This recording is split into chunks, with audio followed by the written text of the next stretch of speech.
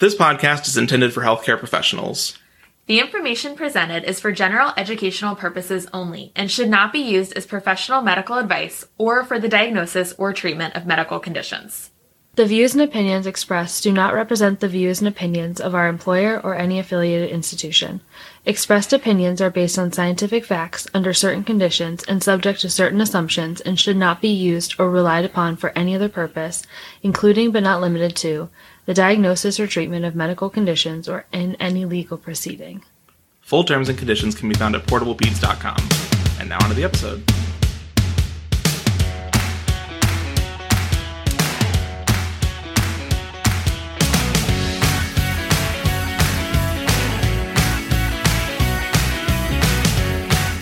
Hey guys, welcome back to Portable Peds, your pediatric board review podcast. Today we're going to wrap up our month on immunodeficiencies with a review episode of all the high yield points from our 3 cases this month. So let's jump right in with talking about the common situations where you should suspect an immunodeficiency. These are going to include recurrent, opportunistic, or severe infections, failure to thrive, family history of immunodeficiency or early deaths, lymphopenia, especially in infancy, and report of complications after receiving a live vaccine. So Ryan's going to take us through kind of how we start to think about immune system in general. So as you know, the immune system is broken down into innate and adaptive immunity. So innate immunity is the first line defense, and it's very non-specific. So when you think innate immunity, you think phagocytic cells, natural killer or NK cells, toll-like receptors, and complement. So let's discuss a few of these disorders first. So if you remember from last week, our case was on innate immunodeficiencies, and the patient presented with Chidiac-Higashi syndrome. This is an autosomal recessive phagocytic defect. These patients present with typically oculocutaneous albinism with silvery hair and frequently get skin and sinopulmonary infections. While their platelet counts can be normal oftentimes, they're typically prone to easy bleeding and bruising due to abnormal platelet function.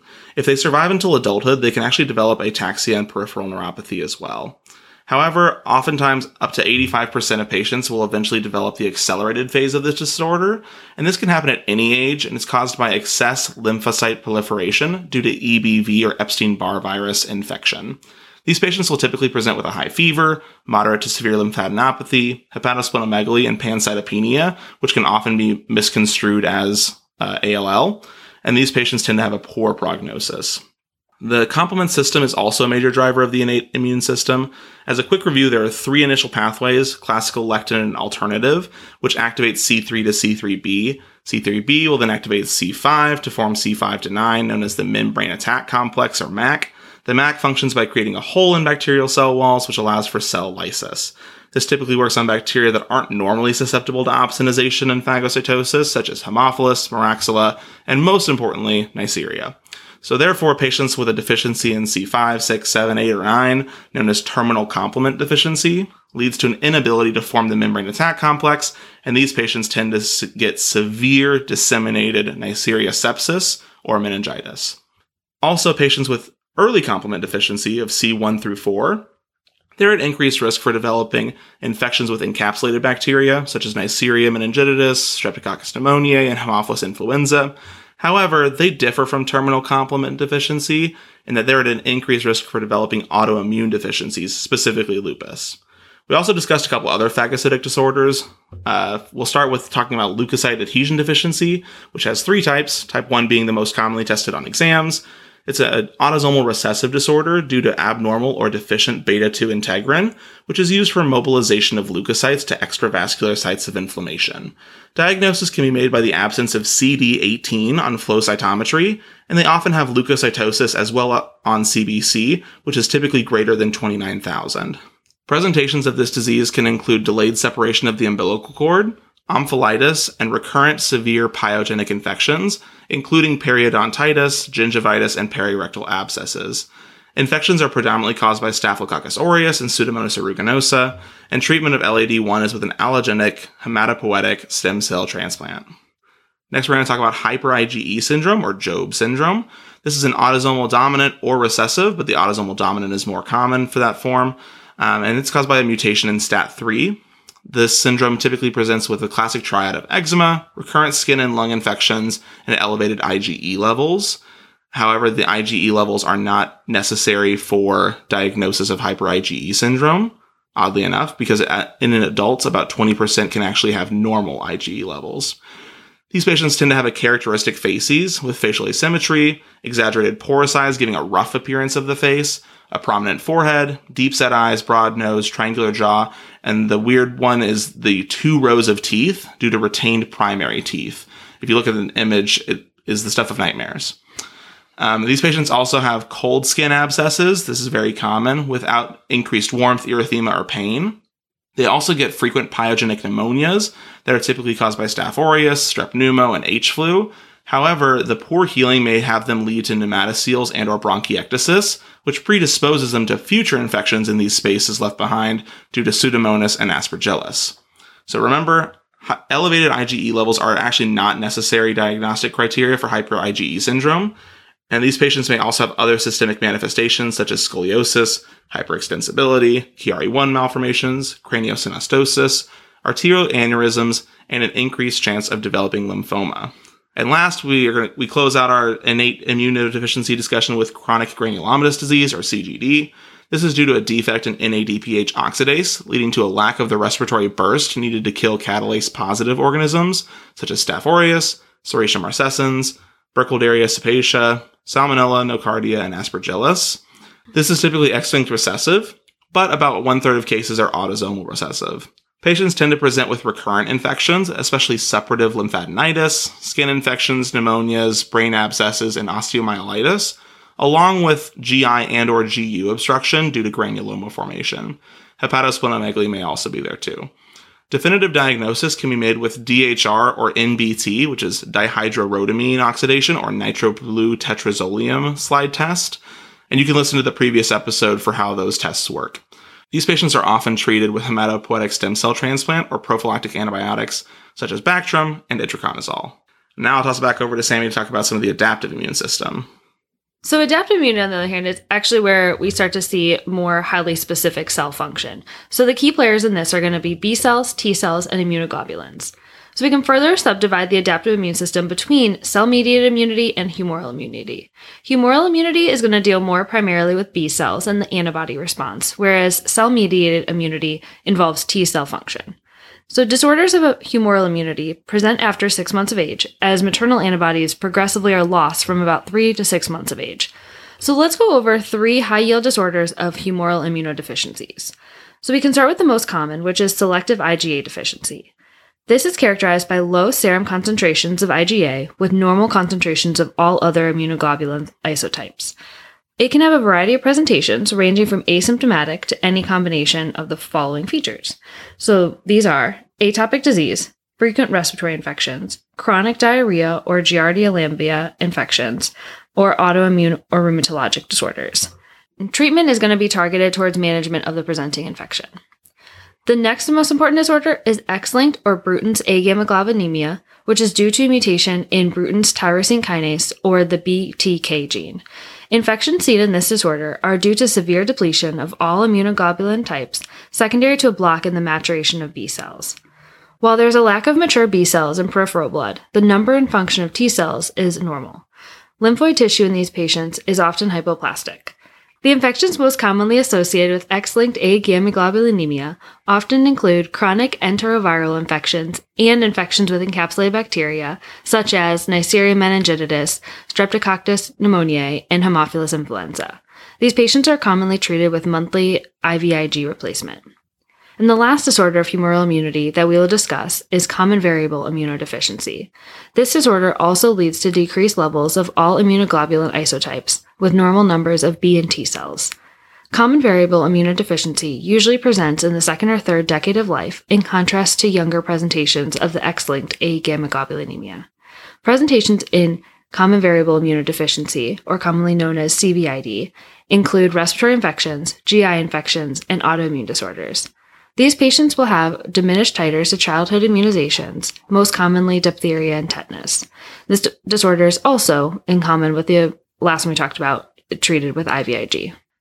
So I know that was a lot of information so far, but Ryan's going to talk to us more about these T-cell mediated disorders. All right, if we haven't put you to sleep yet, we've got plenty of time left. So let's switch gears and round out our discussion by talking about T-cell mediated disorders of the adaptive immune system. So these disorders cause severe immunodeficiency, and the affected patients are at high risk for opportunistic infections, especially due to viruses and fungi. So due to the interdependence of the T and B cell systems, these disorders can have many features of the immunoglobulin deficiencies as well.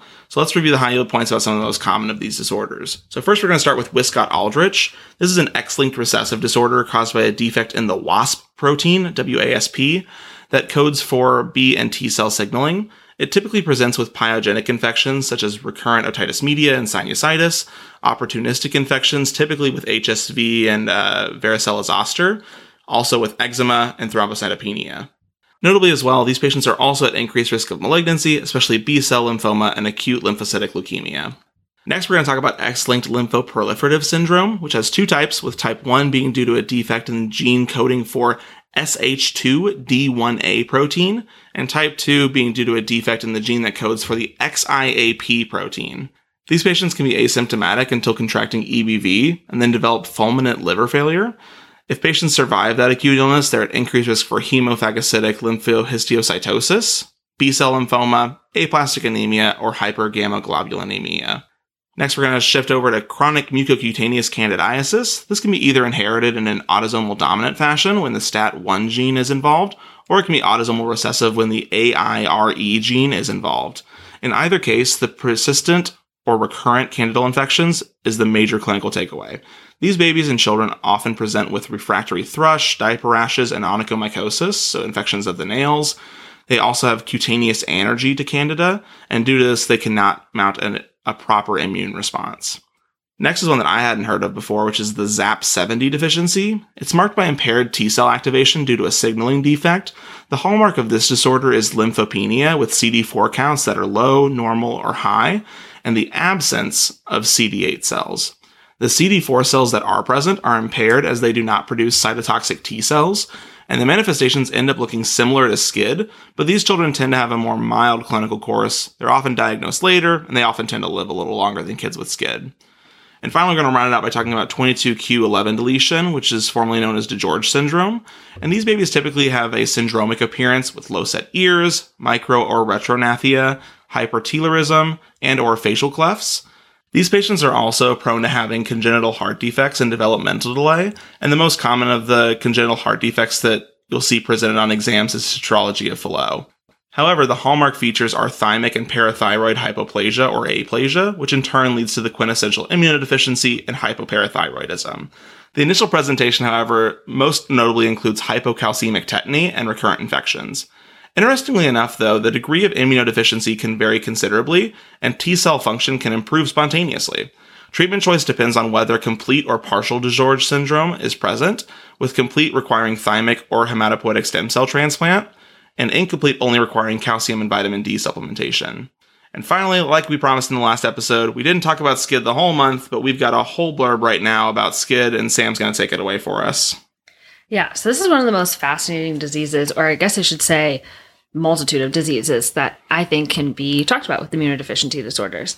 So with SCID, or severe combined immunodeficiency, it is the abnormal development of both B cells and T cells. There's tons of mutations that can lead to this group of disorders, and due to this, so many different presentations. We could honestly spend an entire episode on SCID itself, which may be a bonus episode in the future. But for right now, let's just go over a few of the highest yield points. So you can think of SCID as a problem directly with B lymphocytes or with T helper cells not properly activating those B lymphocytes. The most common types of typical SCID are X-linked SCID, adenosine deaminase deficiency SCID, RAG1 or RAG2 deficiency SCID, and IL-7 receptor deficiency SCID. There are many other forms of SCID that are due to autosomal recessive mutations and are more into the category of atypical SCID. SCID will usually present between 2 to 6 months of age, and with many of the opportunistic and severe infections that we previously talked about, such as viral infections, candidiasis, mycobacterium, and pneumocystis. Diagnosis can be initially suspected with the clinical presentation of the child and the CBC showing decreased T cells, and then doing flow cytometry to confirm this T cell deficiency. A chest x-ray may also show an absent thymus, which may be a clue as well, but is not diagnostic, as other disorders can present with this as well. Currently, several states have also adopted the T-cell receptor excision circle, commonly known as the TREC assay, as part of their routine newborn screening programs. And an abnormal TREC on newborn screen can help with early diagnosis and intervention for these patients, which is crucial. As a future pediatrician, it'll be very important for you to check with your state to see if TREC is included on your state's newborn screen.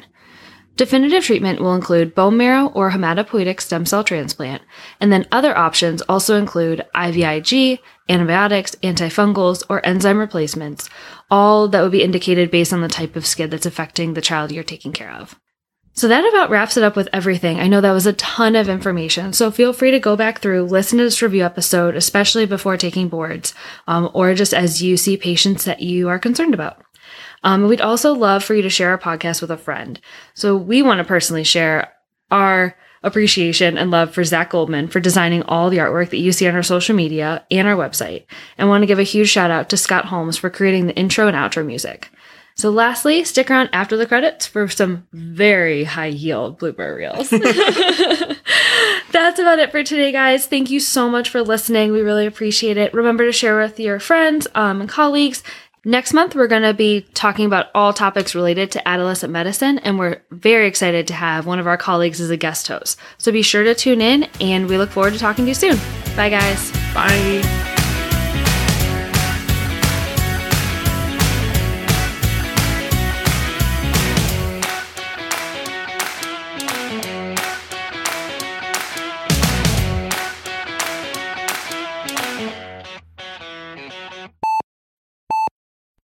Hello, everyone.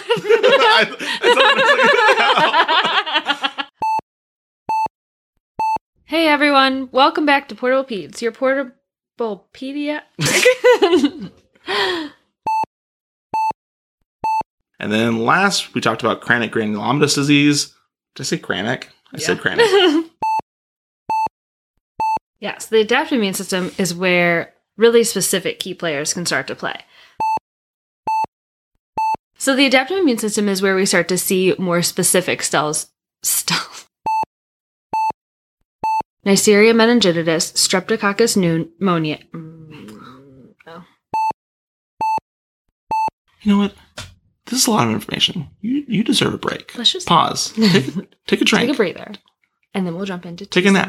Walk around the block. With your iPod. Nailed it.